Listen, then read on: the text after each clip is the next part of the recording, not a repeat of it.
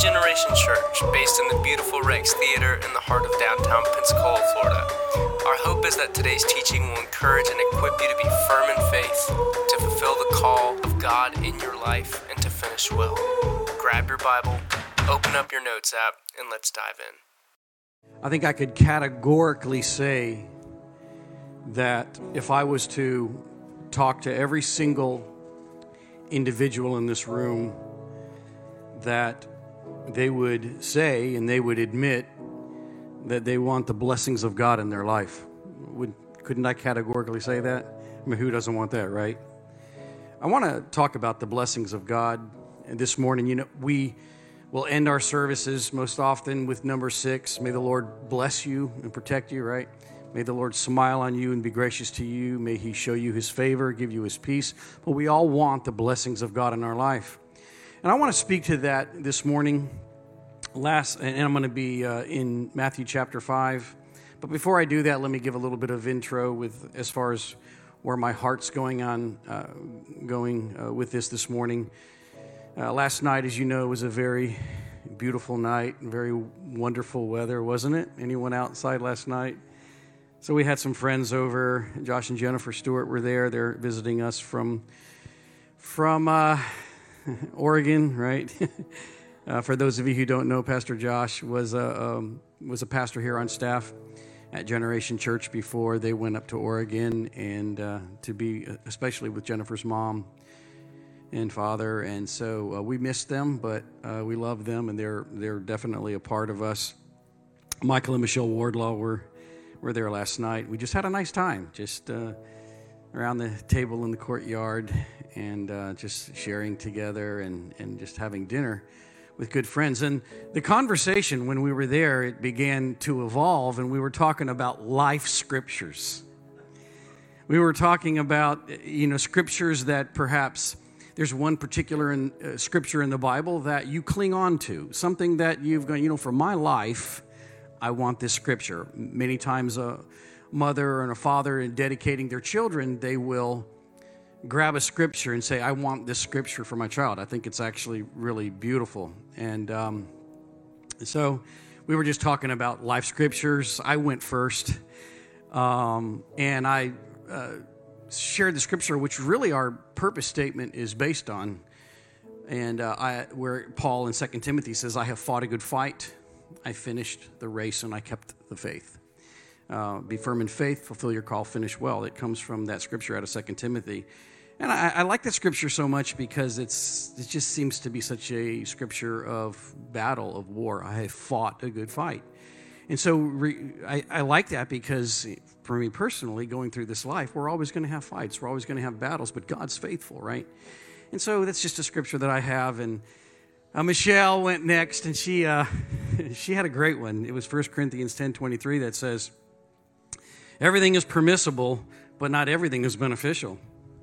Everything is permissible, but not everything is edifying. So that's a great thing to govern your life, right? Well, then Pastor Josh, he pipes in there, and he goes, well, I don't have a particular scripture. He goes, but I do have a chapter. So I'm just like, okay, trying to outdo us all, Well, Teresa then chimed in, and she just said, well, then I have a favorite book, that this book of the Bible is my favorite.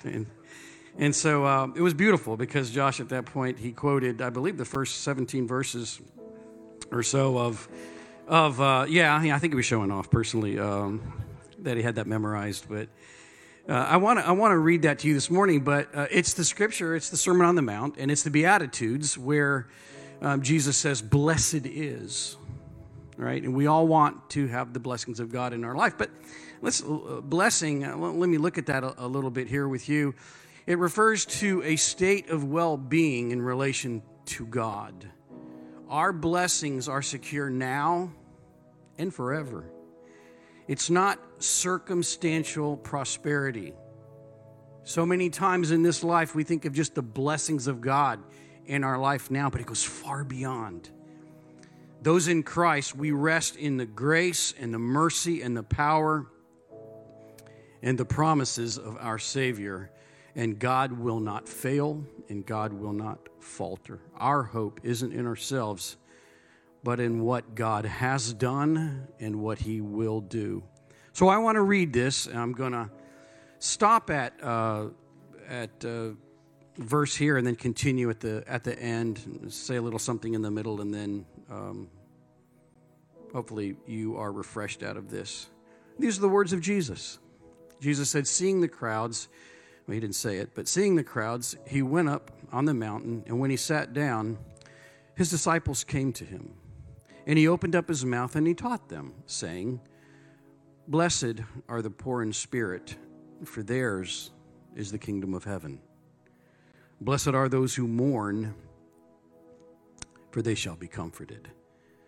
Blessed are the meek, for they shall inherit the earth. Blessed are those who hunger and thirst for righteousness, for they shall be satisfied. Blessed are the merciful, for they shall receive mercy. You know, the Bible says mercy triumphs over judgment. Blessed are the pure in heart, for they shall see God. Blessed are the peacemakers, for they shall be called sons of God. Blessed are those who are persecuted for righteousness' sake, for theirs is the kingdom of heaven.